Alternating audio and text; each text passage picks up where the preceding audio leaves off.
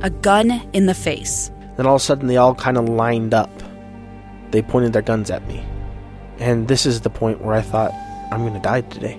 Started 2 years of horror for an American in Venezuela. They said, you need to give us your phone and get ready because you're coming with us.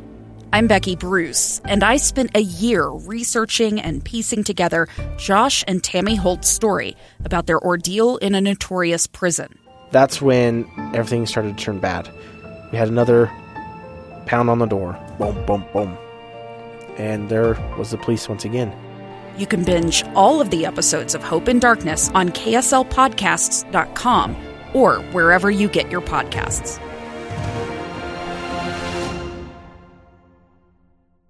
Hey, welcome to Live Mike. I am Lee Lonsberry.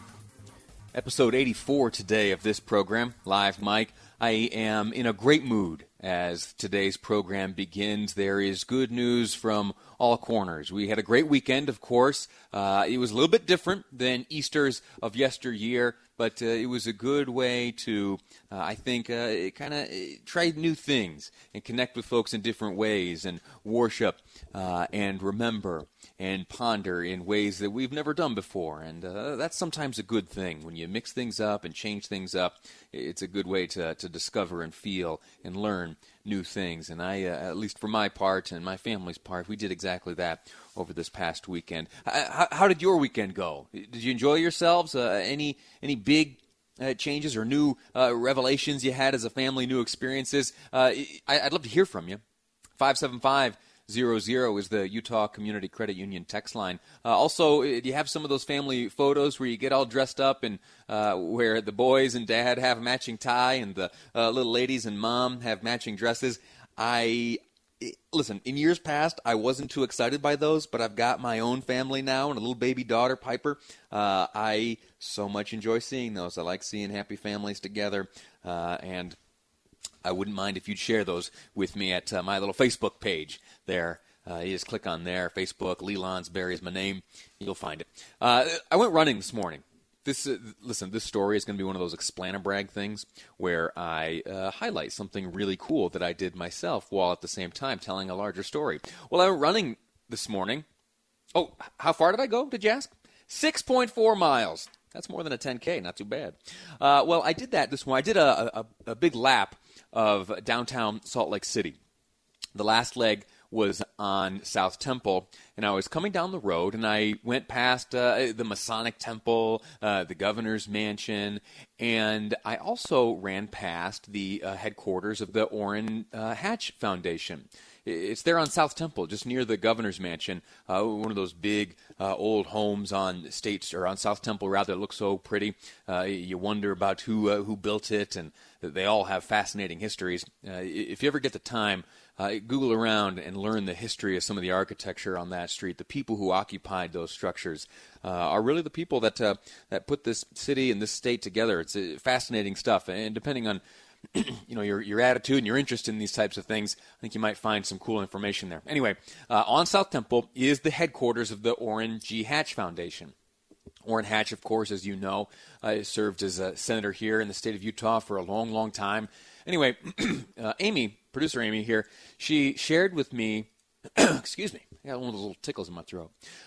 She shared with me an op-ed written by Orrin Hatch. He published it in the Washington Examiner. Not sure why he didn't choose a local paper for that, but anyway, I digress. He published this in the Washington Examiner, and the headline reads, "Hope in the Time of Coronavirus." And there are so many folks that are speaking along these very lines, myself included. You try to live in a way where your glass is half full, and you want to be optimistic, rose-colored glasses and all that.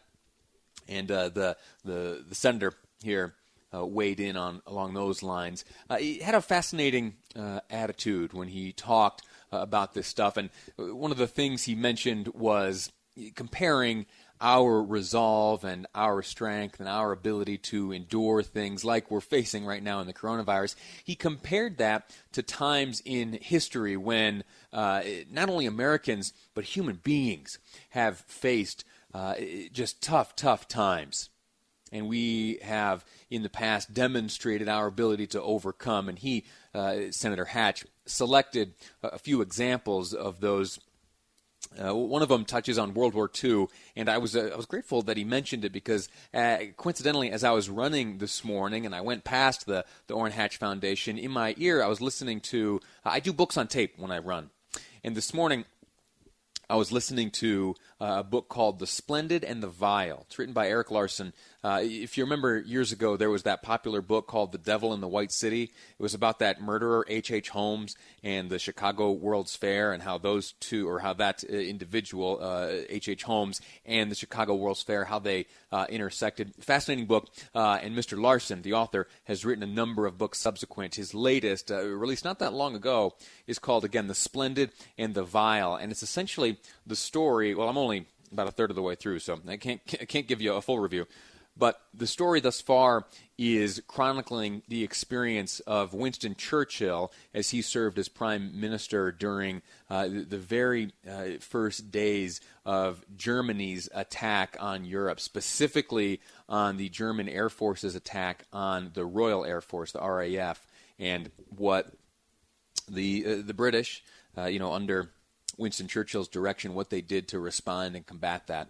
Anyway, so when I saw the Senator Hatch mention World War II in this, I knew it was a good opportunity to hear from Winston Churchill. And producer Amy pulled up some good audio for us in a second. We'll listen to that in just a moment. But what Senator Hatch did was he talked first about the Great Depression, and he talked about how during that time, with the economy in tatters, the public rallied around society's most vulnerable people. He went on to claim that later on we together rebuilt, and from the ashes, these are Senator Hatch's words, from the ashes was born the strongest, most prosperous economy in the history of the world. This is probably an appropriate time for us to listen to just a few minutes of Franklin D. Roosevelt's inaugural address. The only thing we have to fear is fear itself. Producer Amy pulled this up, and why don't we take the next 2 minutes and listen to this section of that great speech right now. Of national consecration. And I am certain that on this day my fellow Americans expect that on my induction into the presidency I will address them with a candor and a decision which the present situation of our people impels. So first of all, let me assert my firm belief that the only thing we have to fear is fear itself. Nameless, unreasoning, unjustified terror which paralyzes needed efforts to convert retreat into advance. We face our common difficulties. They concern, thank God, only material things. The withered leaves of industrial enterprise lie on every side. Farmers find no market for their produce, and the savings of many years in thousands of families are gone. More important, a host of unemployed citizens face the grim problem of existence, and an equally great number toil with little return. Only a foolish optimist can deny the dark realities of the moment. And yet we are stricken by no plague of locusts. Compared with the perils which our forefathers conquered, we have still much to be thankful for. Nature still offers her bounty, and human efforts have multiplied it. Plenty is at our doorstep. Practices of the unscrupulous money changers stand indicted in the court of public opinion, rejected by the hearts and minds of men. All right, there's FDR during his inaugural address, 1933. It would be 7 years later that World War II was knocking on our door, and the door of Winston Churchill as he led Great Britain. We've got to take a break right now. When we come back, I want to share with you more of what Senator Hatch had to say and what I think are some appropriate windows into history, those spoken by Winston Churchill And then later, President George W. Bush, as he addressed the nation from the Oval Office following the terror attacks of September 11th. Good lessons of human and American resolve, written by Senator Orrin Hatch. I'll continue sharing those with you next on Live Mike. A gun in the face. Then all of a sudden, they all kind of lined up. They pointed their guns at me. And this is the point where I thought, I'm going to die today. Started 2 years of horror for an American in Venezuela. They said, you need to give us your phone and get ready because you're coming with us. I'm Becky Bruce, and I spent a year researching and piecing together Josh and Tammy Holt's story about their ordeal in a notorious prison. That's when everything started to turn bad. We had another pound on the door. Boom, boom, boom. And there was the police once again. You can binge all of the episodes of Hope and Darkness on KSLpodcasts.com or wherever you get your podcasts.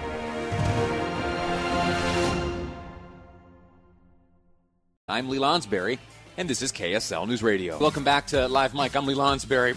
Listen, what we've been doing over the past segment is walking through an op-ed published by former Utah Senator Orrin Hatch under the headline, Hope in the Time of Coronavirus. Thus far, we have seen the comparisons that the senator has drawn between those who faced and stared down the Great Depression, ultimately emerging on the other side victorious and with the most prosperous country or the most prosperous economy, rather, in the history of the world. In just a moment, we're going to move on to some of the comparisons or some of the lessons learned by World War II as described by Senator Hatch. But first, let me give you a look ahead at what we're going to be covering later on in the program today. You heard Nick Wyatt there make mention of a press conference coming up here pretty shortly. We will be hearing again from state epidemiologist Dr. Angela Dunn. Also going to be hearing from Val Hale. He's addressed us once before in this setting. He is the executive director of the Governor's Office of Economic Development, GOED. Val Hale will be speaking to us. So that's expected to kick off at just after 1:30. We're going to bring that, as we have been doing every day since they commenced, in its entirety. And then later on, I want to have a conversation with you. I want to talk to you a little bit about how you're doing. I'd like to get some advice and some lessons from you and maybe share a few with you myself. That's about 2 o'clock. And then to wrap up the program today, we're going to be speaking to gubernatorial candidate Jon Huntsman. Jon Huntsman Jr. Just not too long ago made it known that he has officially reached the threshold of 28,000 certified signatures to secure himself a position on the primary ballot. We've spoken to the other candidates as they have crossed that threshold. We will do the same with candidate Huntsman. He'll join us here just before 3 o'clock, see how things are going on that campaign and how it feels to, on the day of the deadline, just under the wire, he sneaks by with the sufficient number of signatures to find himself a spot on the primary ballot. You know what? I'll tell you right now, I've got the site open here, elections.utah.gov. It's the one where you can learn all about the candidates. And on here, it in nearly real time will make known the number of certified signatures, all the signatures certified by the Lieutenant Governor's office to appear on the primary ballot. And again, 3 gubernatorial candidates so far have eclipsed that threshold, and they will likely be the only 3, unless there's some crazy surprise that we're unaware of. But Jon Huntsman Jr. today has 20, and remember, the threshold is 28,000. He has 28,005. 28,005. Now, there may be more, adequate or certifiable signatures, but of all of those posted by the Lieutenant Governor's office, specifically under the direction of the Director of Elections, 28,005. 28,026, the number secured by Spencer Cox, and in the Thomas Wright campaign, he secured 28,197. Anyway, I just thought those numbers were interesting, how close they were to the margin. Jon Huntsman Jr. will be my guest at the end of today's program. Now, back to the op-ed drafted by Senator Orrin Hatch. Again, the headline he chose is Hope in the Time of Coronavirus. He reminds us that there is reason to shun the loss of hope. And I agree with that 100%. And I also don't want to get too caught up in, dwelling on that. Over the weekend, if I'm honest, found myself kind of in a routine that felt normal. I did a little bit of exercise, cleaned up around the house with my wife and beautiful little baby Piper. We had some good food for Easter. The one big change is that in terms of worshiping on Easter, we did that all through live stream, sat there in the living room, watched it on TV, but that was okay. We've got a few weeks and have become pretty accustomed to doing much of our living of life through either Zoom or Facebook Live or any number of the video streaming services. Anyway, back to the op-ed. World War II. Senator Hatch says that during World War II, with the future of Western civilization hanging in the balance, we marshaled the indomitable will of the American public and the vast resources of this country to defeat fascism on both sides of the globe. Almost overnight, we became a world superpower. He's absolutely right.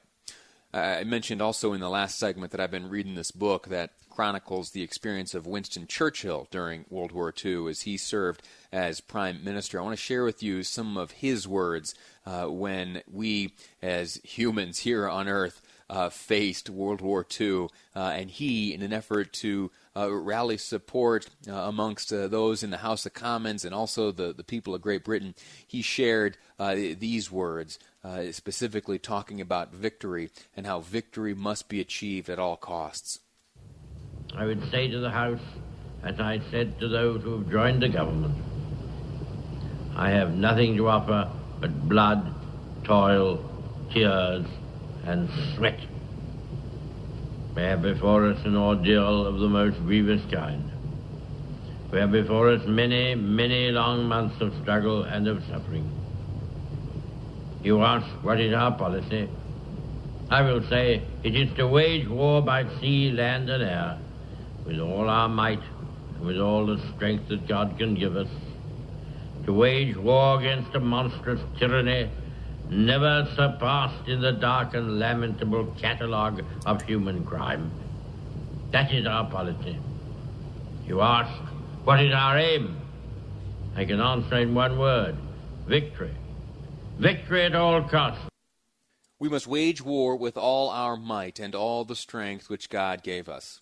Obviously, the parallel is a little different here. We are not talking about combating the Germans or the Japanese. We are, in fact, talking about waging war on this invisible threat, the coronavirus. But I think when we talk about strength and mustering all of our might, we ought to look at what we do have within our abilities, and we will certainly defeat this enemy if we do muster all of our might. And that is in adherence to all of this good guidance that we get from the medical professionals, the social distancing advice and all that. And also, as you heard addressed in the coronavirus call-in program hosted by Jeff Kaplan, we also need to keep our minds right. You got that? We got to figure it out, to figure out what it requires to stay sane and to stay productive and to remain good sons and daughters and husbands and wives, and to exist with all measure of normalcy we can achieve in these unique circumstances. Winston Churchill shared those words that we just aired in May of 1840, and it was just a month later, in June of 1940, Churchill in June of 1940, it's when he delivered those famous remarks again to the House of Commons, where he called upon those to live our finest hour. Here's what he had to say. Let us therefore brace ourselves to our duty, and so bear ourselves that if the British Empire and its Commonwealth last for 1,000 years, men will still say, this was their finest hour. Our finest hour may very well be the one in which we are living now. This is an odd threat. It's irregular. It is one which has impacted us in a way dissimilar to any impact in the past. And it is calling upon unique behavior to fight this fight. Anyway, let me get back to the last point made by Senator Hatch in his op-ed titled Hope in the Time of Coronavirus. He, again, is reaching back into history, finding examples of Americans and humans around the globe standing up to a challenge and emerging on the other side victorious. His last parallel was one he drew between what we are facing today and September 11th. I have just a minute left, and with that minute, I want to share with you about 60 seconds of some of the words shared by President George W. Bush as he addressed the nation from the Oval Office during those dark days. Terrorist attacks can shake the foundations of our biggest buildings, but they cannot touch the foundation of America. These acts shatter steel, but they cannot dent the steel of American resolve. America was targeted for attack because we're the brightest beacon for freedom and opportunity in the world, and no one will keep that light from shining. Today, our nation saw evil, the very worst of human nature, and we responded with the best of America, with the daring of our rescue workers, with the caring for strangers and neighbors who came to give blood and help in any way they could. Immediately following the first attack, I implemented our government's emergency response plans. Our military is powerful, and it's prepared. Our emergency teams are working in New York City and Washington, D.C. to help with local rescue efforts. Our first priority is to get help to those who have been injured and to take every precaution to protect our citizens at home and around the world from further attacks. All right, there it is. You can think about those events in history, compare them to the battle we're facing today, and draw from that any help and advice you might. I am greatly encouraged by the successes of our ancestors and those who came before us. Let's take some of their strength and apply it to the fight we are engaged in today. We're going to take a quick break. When we come back, we will likely be joining the press conference, the daily press conference hosted by state epidemiologist Dr. Angela Dunn, with a guest today of Val Hale, Executive Director from the Governor's Office of Economic Development. That's ahead on Live Mike. I'm Lee Lonsberry, and this is KSL News Radio.